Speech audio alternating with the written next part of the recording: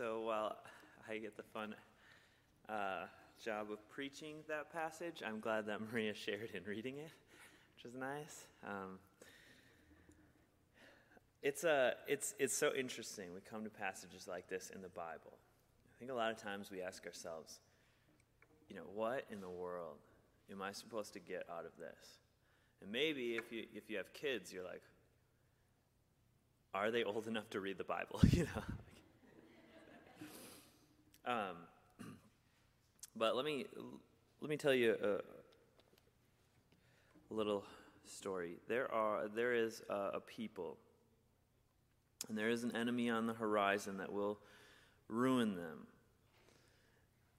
The men are tasked with protecting people, their families. They are rightfully given this job to protect their families, but they fail, and everything would be ruined if not for a courageous woman who takes it upon herself, and though through deceitful means, her bravery allows her to lay her life on the line such that she rescues everyone.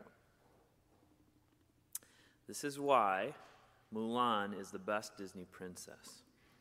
But it's also why when we read the Gospel of Matthew and the genealogy of Jesus, and we see Tamar's name in the genealogy, we know why. You see, Mulan was not the first to do it. Tamar comes, and through deceit and shady means, just say it like that for now. I'm not going to be able to avoid all the spicy words in this text, though. So we see that once again, a woman is able to, despite the failure of all the men around her, through her bravery and courage, be used to save everyone. This is the underlying story of Tamar, that we don't know its fulfillment until far in the future. And it's strange, too, because we come to this passage, and it's like plopped down in the middle of a much larger story about Joseph. Or at least that's what we think.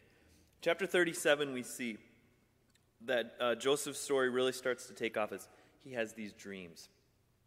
And the dreams offend his brothers, so much so that they plan to kill him. And then they end up not killing him, they sell him into slavery. And if you remember, then, if you know Joseph's story, there's a whole musical about it that can give you a good summary. Not a good summary, a general summary. He's sent to Egypt as a slave, okay? And through a crazy turn of events, he rises to power. Actually, first he goes to prison, then he rises to power. See, I'm going to finish the book of Genesis this morning. We'll be in a new book next week.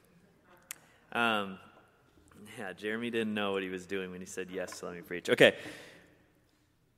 And we can think, because the last 14, 15 chapters of Genesis are all about Joseph's story, that it's very strange then that Joseph gets sent to Egypt, and we get this meanwhile detour into this really strange story about Judah and his daughter-in-law Tamar.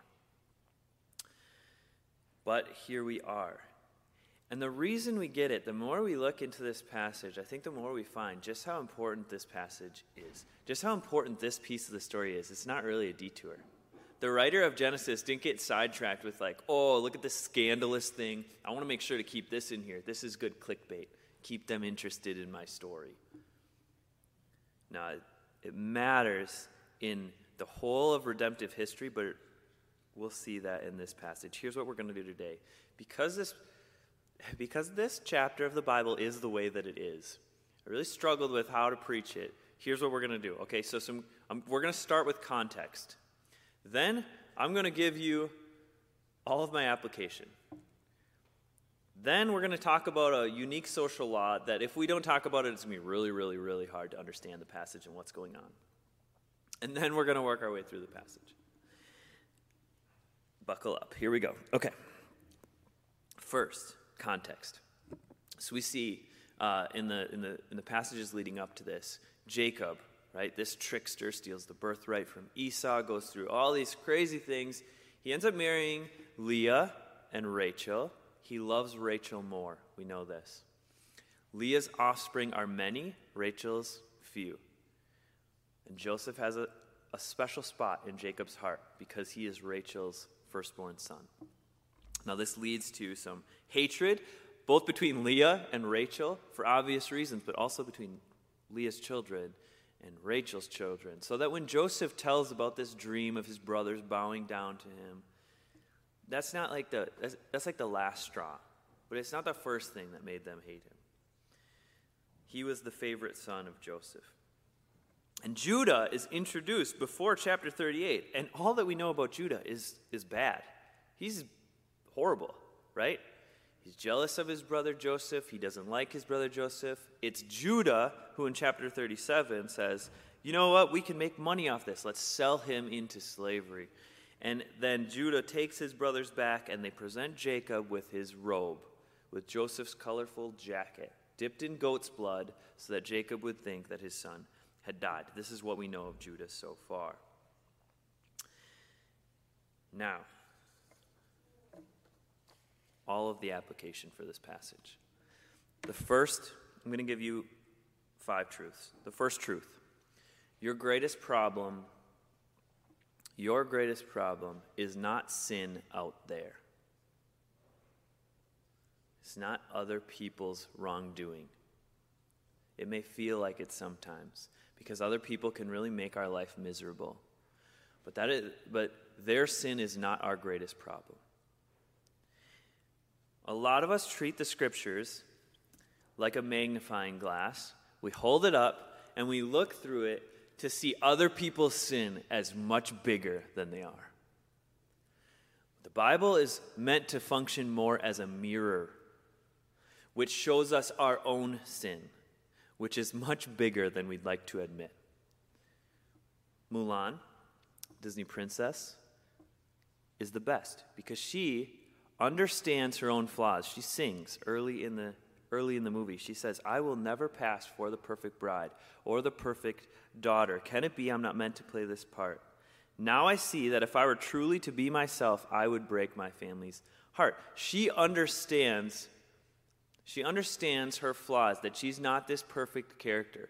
So often, we read the Bible in the opposite way, where we look for the hero of the story and we try to find out how they resemble us in some way, or how we might try a little harder to resemble them. The famed preacher Charles Spurgeon once said, he said, if any man thinks ill of you, do not get angry with him.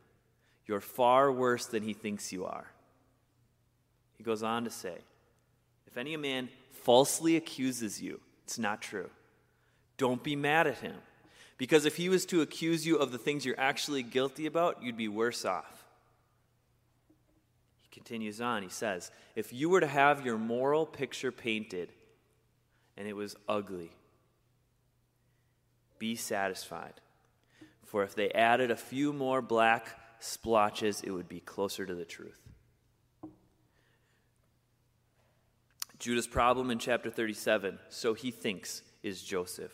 And as we dive into chapter 38, he's going to think his problem is Tamar. It is not. And our greatest problem is not sin out there. That's truth number 1. Truth number 2, our greatest hope is not self-improvement. It's not our own ability to be moral. If we can admit that we are as sinful as we truly are, we will see that this must obviously be the case, that we cannot put our hope in ourselves, and we shouldn't put our hope in ourselves. The Bible is not an inspirational book filled with moral people that we should try to imitate. Let me say that again. The Bible is not an inspirational book filled with moral people for us to imitate. You should read your Bible, but you should read it rightly, okay? When you have your time with the Lord in the Word, not if, when. Okay, that's another application, different sermon. When you have your time with the Lord, and you come to this text, and you look at it primarily as the route for you to become a better person or have a better life, you are misunderstanding the Bible. Because that's not what it's ultimately about. Especially in the Old Testament. And so often, we come to this and we're like, oh, I want to be like David to defeat the Goliaths in my life. right? I want to be brave like him. Then I can defeat the Goliath. I want to be wise like Solomon, and then I'll grow old and rich and famous. This is not the purpose of the text, and this is not an accurate view of the people in the Bible's character. If your great hope is to be good enough to save yourself, to kind of shine yourself up and buff out the scratches and get rid of the dents, reading the Bible, looking for ways to be a better person is not going to take care of that for you. But we do this, we read the Bible as if it's going to improve how good we are, because we treat salvation like a relay race, where we run as far as we can, and then once we're tired, we hand the baton to God to finish it for us. That is not how salvation works. We tripped at the starting gate and fell backwards, okay? He carries us the entire way. We do not move the baton 1 centimeter toward our own salvation, relying on our goodness. So, number 1, our greatest problem is not the sin out there. Number 2, greatest hope is not to rely on our own ability for self-improvement or to see ourselves as the hero in the story. Number 3, and I've already gotten into this a little bit, but we need to apply these 2 truths into how we read the Bible. What about Abraham? Wasn't he good? Wasn't he faithful? What about Hebrews 11? It talks about all these people who were, aren't they like, don't we call it the Hall of Faith? They're heroes. The thing that's listed as being good about them is their faith in God's goodness, not in their own goodness. Okay? So when we come to the Bible, we have to stop pretending that having good morals or being a good person is good enough to save ourselves. And we need to stop teaching our children the Bible in this way. It's a particular application for parents and those who will be parents. So many children's Bibles and children's curriculum in Sunday school is let's be like this hero of the Bible. What you're telling your children then is that their salvation is built upon their own ability to be good. But inherently that will fail them. It's a fundamental mistake of parenting and in our own hearts. Let me give an illustration. Okay, I was in the car. Amanda got the twins a Bible music CD, and I was like, oh boy, here we go again. Because the song starts, and it's about the 10 Commandments, and it's about like all these monsters, like Frankenstein and Dracula, are singing about the 10 Commandments. It's catchy. But I'm like, oh man, this is just going to be another like pull yourself up by your bootstraps type Christian curriculum. But the song goes, the 10 Commandments, no one can keep them all. The 10 Commandments, that's why we need a Savior. And I was like, what? I was like, yeah, this is amazing. Yeah, turn it up. We're listening to this one over and over again because this is how the Bible functions as a mirror to our souls. It says, do these things, and we should. It says, this is right and this is wrong. Be moral, don't be immoral. And we should be moral and not immoral. But in doing so, every time it tells us how we should be, it's also telling us what we need, which is a Savior. Because every time it tells us how we should be, if we honestly look at ourselves, you have to wonder if you ever measure up to any of those commands, don't you? If you're honest. 4, God is always good and always faithful, no matter the circumstances of your life, at any and every moment. He has not gone 1 second, 1 minute, 1 hour, forgetting about your needs or ignoring your pain. You have not slipped his mind. He is good and he is faithful. And no matter how much it's true that our greatest problem is not out there, it's in here, his promises stand because his faithfulness does not rely on our faithfulness. Number 5, when we face the reality of our great need and the reality of God's goodness, that's when we're transformed. But not apart from that. That's all my application. Now, a social law that's important for us to know. It's called the Leverett Law. And then we'll dive into the text. I have this thing. I time how long Jeremy's introductions are, and then I make fun of him because they are too long. And this is longer than he's ever gone. Okay. One last thing. The levirate marriage. Okay, so built into their society at the time was the idea that if a woman was widowed, if her husband died, her husband's family's household would provide a brother, her brother-in-law, to fulfill the duties of her husband, to take her as a wife, to be able to produce offspring. Now, this function to continue to protect and provide for the woman who would have been very vulnerable and economically distressed as well. Built into God's people was a specific care for women, a specific care for vulnerable, economically distressed women, called the levirate marriage. So, when we come to this passage and we see that Tamar is to get this son from Judah when her husband dies, who is Judah's other son, this is what's going on. Judah has an obligation. Tamar's obligation is to continue to be part of the household of Judah. Judah's obligation in return is to provide her a husband from one of his other sons. This is what's going on. The woman was typically dependent for provision and protection. This is how we would make sure that she was okay, was through this levirate marriage situation. Now, all the women in the room thinking about their husband's brothers and whether or not they'd be a good husband. I don't know. You can mull it over, see where you would shape up if you lived in the time of Genesis. But this is what's going on in Genesis chapter 38. Now let's dive into the text. Before we do, let me pray for us. Lord, as you allow us to know more about you through your word, would that knowledge go beyond just our brains and into our hearts? Transform us. Even in passages that are hard, give us a better sense of your goodness. In Jesus' name, amen. Amen. All right, so we dive in. Chapter 38, I'm going to start in verse 6. Judah takes a wife for his firstborn. Her name was Tamar. So Tamar first marries is put to death by the Lord because he's so wicked. Keep in mind, at this time, Tamar, throughout the whole narrative of Genesis 38, is probably a teenager. Throughout the whole narrative. She's young, maybe 14 or 15 when she gets married. It's the custom of the day. Her first husband was put to death because he was so evil. Now, this is amazing because Judah is not put to death, and he's pretty evil, right? We see a lot of people not put to death because, despite the fact that they're very evil. But he was evil. The Lord puts him to death. So Judah decides he's going to fulfill the levirate law, right? And he will provide his second son, Onan, for Tamar. He says, go into your brother's wife, perform the duty of a brother-in-law, raise up offspring for your brother. But Onan was a little bit like his dad, selfish and self-righteous. He knew that the offspring would not be his, so whenever he went into his brother's wife, he would waste semen on the ground so as not to give offspring to his brother. And what he did was wicked, and the Lord put him to death. So now you have Tamar, this poor teenage girl, who's gone through two husbands that have died because they were so wicked.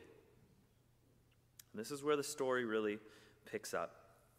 It's also where we should make fun of Jeremy for giving me this passage to preach, not doing it himself.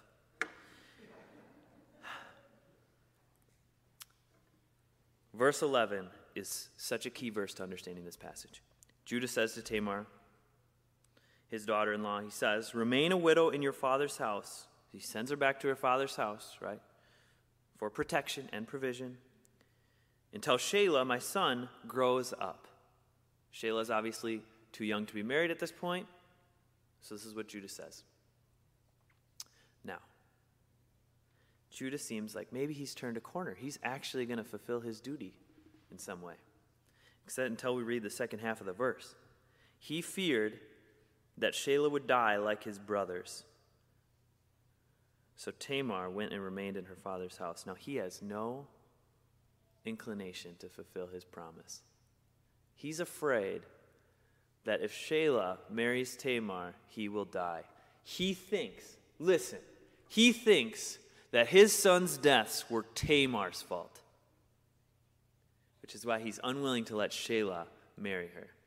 He blames their wickedness on this poor young girl.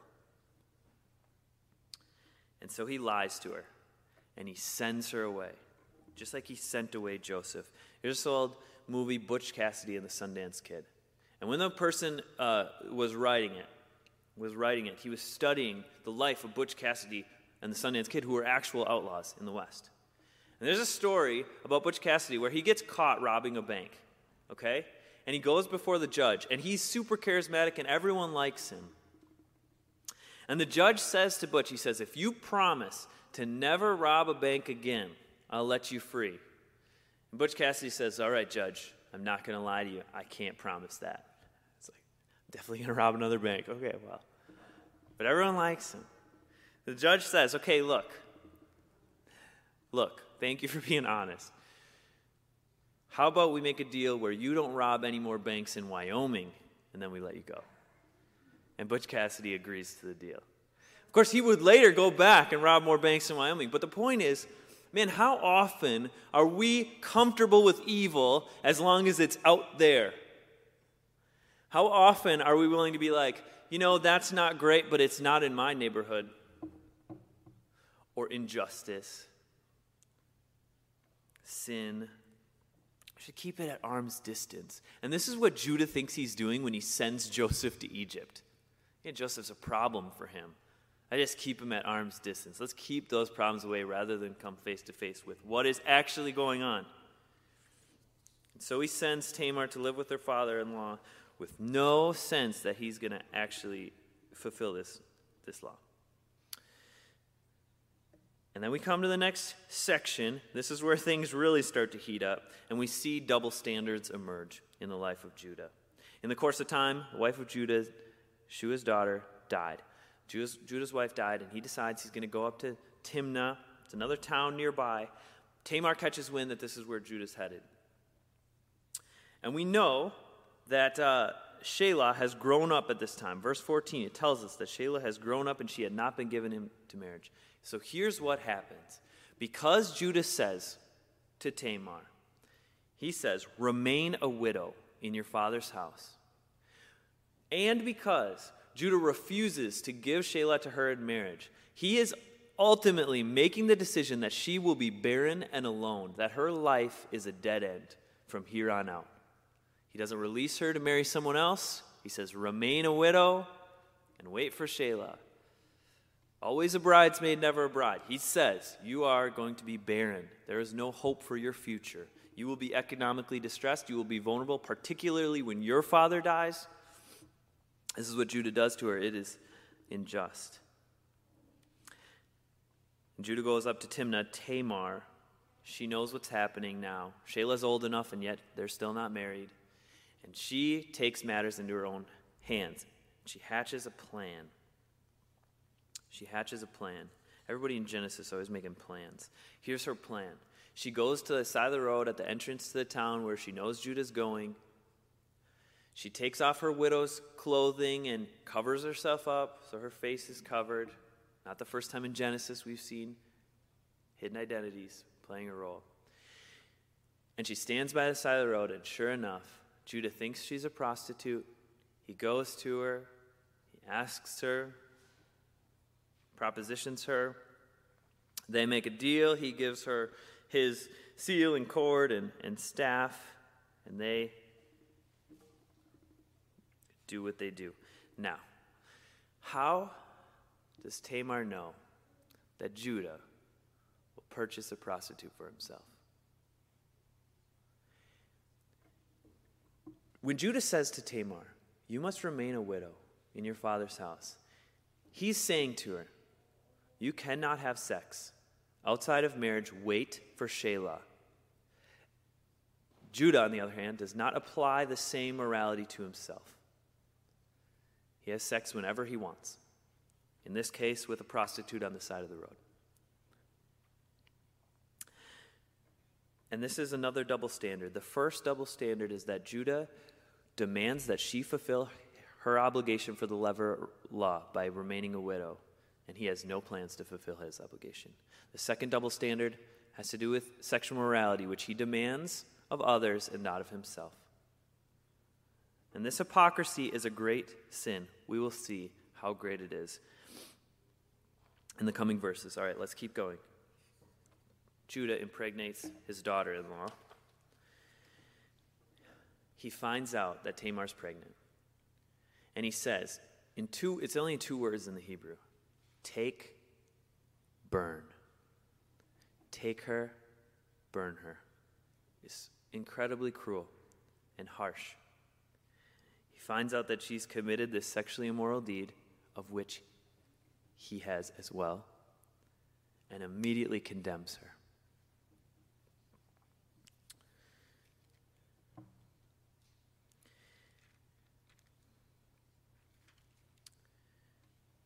As she's coming to be brought out to be burned to death for her sin, she sends him the cord and the seal and the staff. And now Judah receives them, and all of a sudden, it's not a magnifying glass anymore about how big Tamar's sin was. It's a mirror. The sin is his to bear. The punishment is his to bear. Judah identifies them, and he says, she is more righteous than I. Just last chapter, just like 20 verses before this happens, 30 verses before this happens, he goes to Jacob with a garment, and he says, identify these, Joseph's bloody jacket. And now he's sent a seal, a cord, and a staff. Identify these.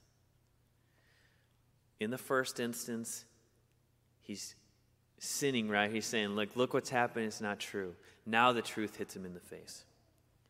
And he sees and he says, Tamar is more righteous than I.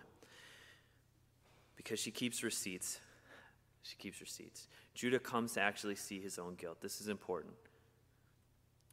Why do you see the speck of sawdust in your brother's eye and pay no attention to the plank in your own eye? How can you say to your brother, let me take the speck out of your eye?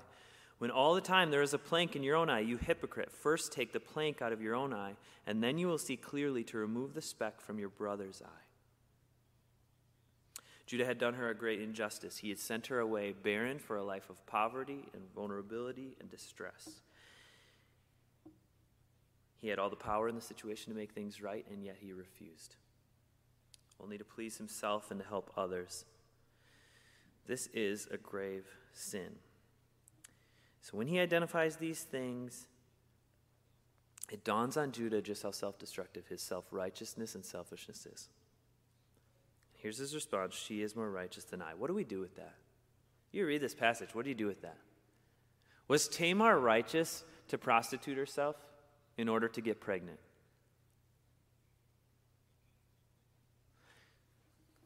No. This is why we need to read the Bible carefully, because it nuances it. She is more righteous than I. Amanda and I were talking the other day about sin. She said, sin is sin, right? I was like, well, yeah, sin is sin.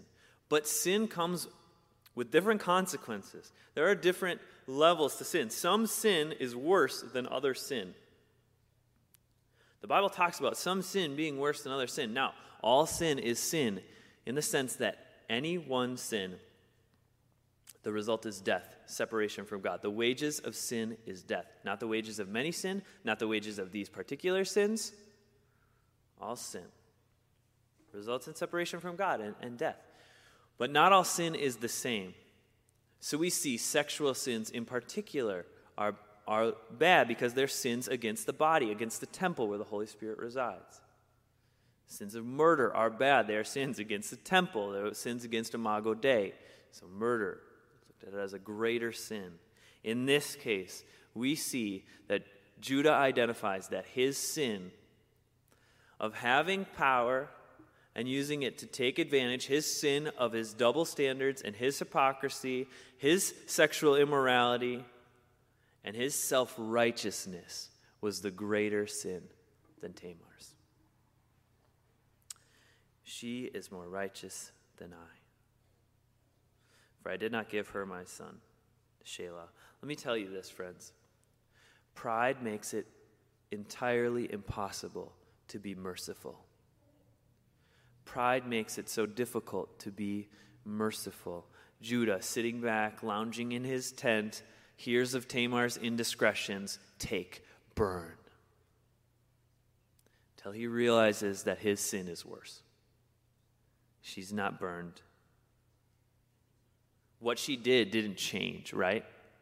That she had had sex outside of marriage, that she was immoral, that fact did not change when he saw his seal and his cord.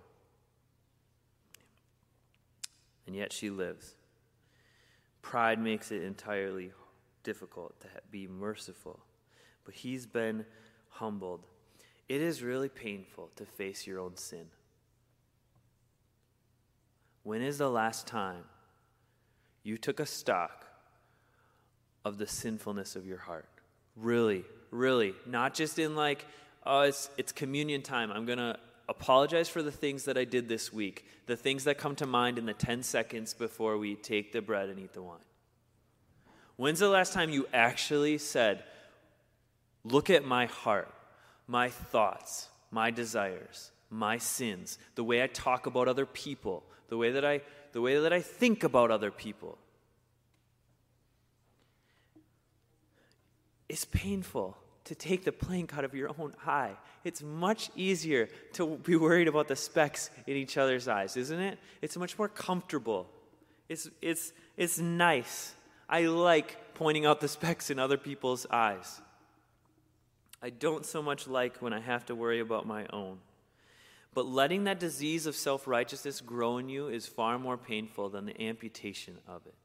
It's far more deadly, ultimately. Remember, Judah's father has 2 wives, Leah and Rachel. They don't like each other. You know, Leah's offspring doesn't like Rachel's offspring.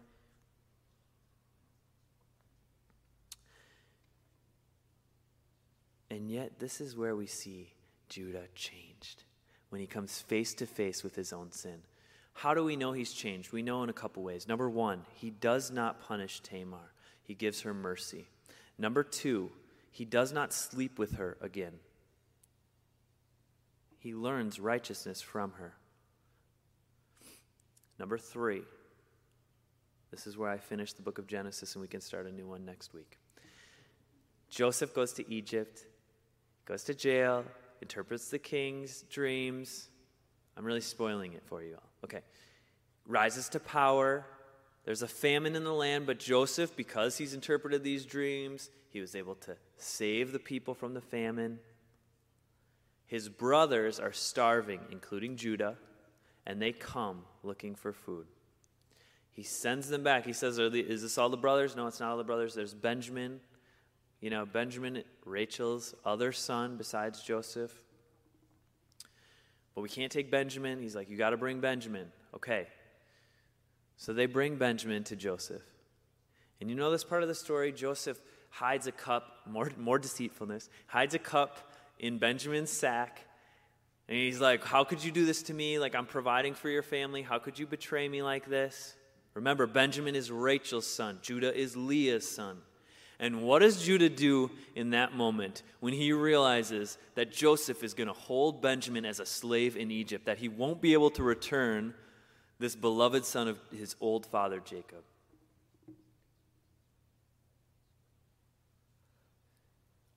All throughout these chapters, Judah has just been, it's your fault. It's your fault my son died. It's your fault I have problems in our family. Send them away. Benjamin, look at this. This works out great for him. Now Rachel has no sons. It's all Leah's sons. This is an opportunity of a lifetime for Judah. But Judah is different, and Judah offers himself in place of Benjamin, even though he was innocent. Judah was guilty these other times, and yet he places the blame on others. But now when we come to the end of Genesis, Judah looks Joseph in the eye, doesn't realize it's his brother, says, don't take Benjamin, take me. He's changed because he's now amputated the self-righteousness from his own heart. It's no longer about his own pride. He can think of others. He can sacrifice himself even though he didn't steal the cup. If you want to be transformed, you can't take your sin lightly. You can't just get on with it. Sanctification is not just like waiting back for God to change us. face your own sin. And then the reality is that we need more than just recognizing our own sin. We also still need someone to save us. Which is why when we read the Bible, it's not just that it's not about our goodness and becoming better. It's about God's goodness, being perfect. Verse 27, the end of the passage, and then I'll wrap up. When the time of her labor came, there were twins in the womb. And when she was in labor, one put out a hand, and the midwife took and tied a scarlet thread on his hand, saying, "This one came out first." But as he drew back his hand, behold, his brother came out, and she said, "What breach have you made for yourself?" Therefore his name was called Perez. Afterward his brother came out with a scarlet thread on his hand, and his name was called Zerah. The book of Genesis is really repetitive. It's cyclical. It keeps tying in these threads together. It's hard to untangle them as separate stories, which we often do. And they're all tied together. Genesis 3, the fall happens, and Eve receives this promise that she will have an offspring, and her offspring will crush the serpent's head. Her offspring will make things right. Chapter 4, verse 1, she has an offspring.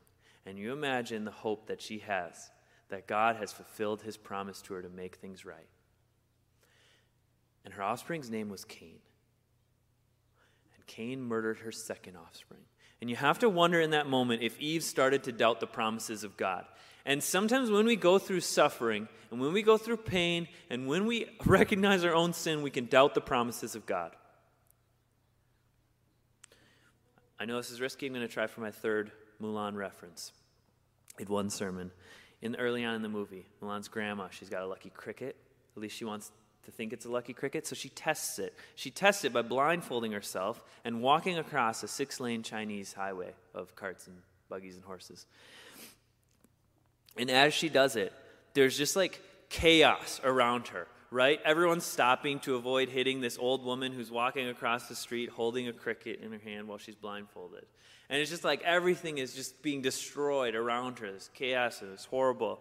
And she makes it to the other side and she takes off her blindfold and she says, "You are a lucky cricket. You are." And this is what it's like to see this promise of Genesis 3 try to make its way through the rest of the book. Just chaos all around, destruction all around. But it's not luck that gets it there. It's God's faithfulness to fulfill his promise to his people. And when we see Perez, we look at the genealogy of Jesus. There's Perez. There's Tamar. There's Judah. Look at this story. These people are in the line of Jesus. It's wild. It's wild. It really is crazy. But it shows that God is faithful to fulfill his promise to us. And it doesn't rely on our own goodness and our own faithfulness and our own ability to be good, moral people. Let me finish with this.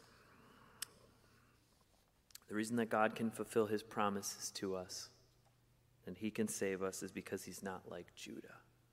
God is not like Judah. Judah comes to the conclusion it's too much to ask to save Tamar. Too risky. She's too much trouble. God could come to the same conclusion about us. Judah sends his abandoned, vulnerable widow away so he can preserve his son from death.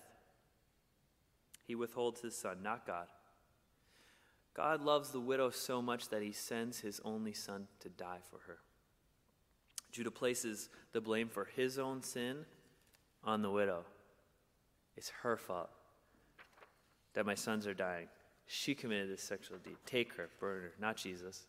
He loves the widow so much that he takes her sin, which is very real, and puts it upon himself, even though he's innocent. See, Jesus is the only one who can say that the problem is out there. He brings the problem on himself. He's the only one who can fix it. This is how God keeps his promise. This is how God crushes the serpent. He does what Judah refuses to do. He gives up his position and his power to rescue the widowed bride, the church. He saves us despite our immorality, despite our very worst sins and the brokenness of our world, our most evil thoughts, our most selfish hearts, our self-righteousness, all the planks in our eyes. He cares so much about us that he dies for us. We're going to head into a time of communion now. But before we do that, we should confess. 1 John 1:9 says, if we confess our sins, he is faithful and just and will forgive us our sins and purify us from all unrighteousness. Listen to that. That is a promise. And it is a promise that we know from this story and from the rest of Scripture that God will keep to us, that he will forgive us, not because we're so good, but because he's so good and he's so faithful. I'm going to pause now and give us a couple minutes to reflect and to confess on our own the reality of our own sin, knowing that God is faithful and just to keep his promise to forgive us.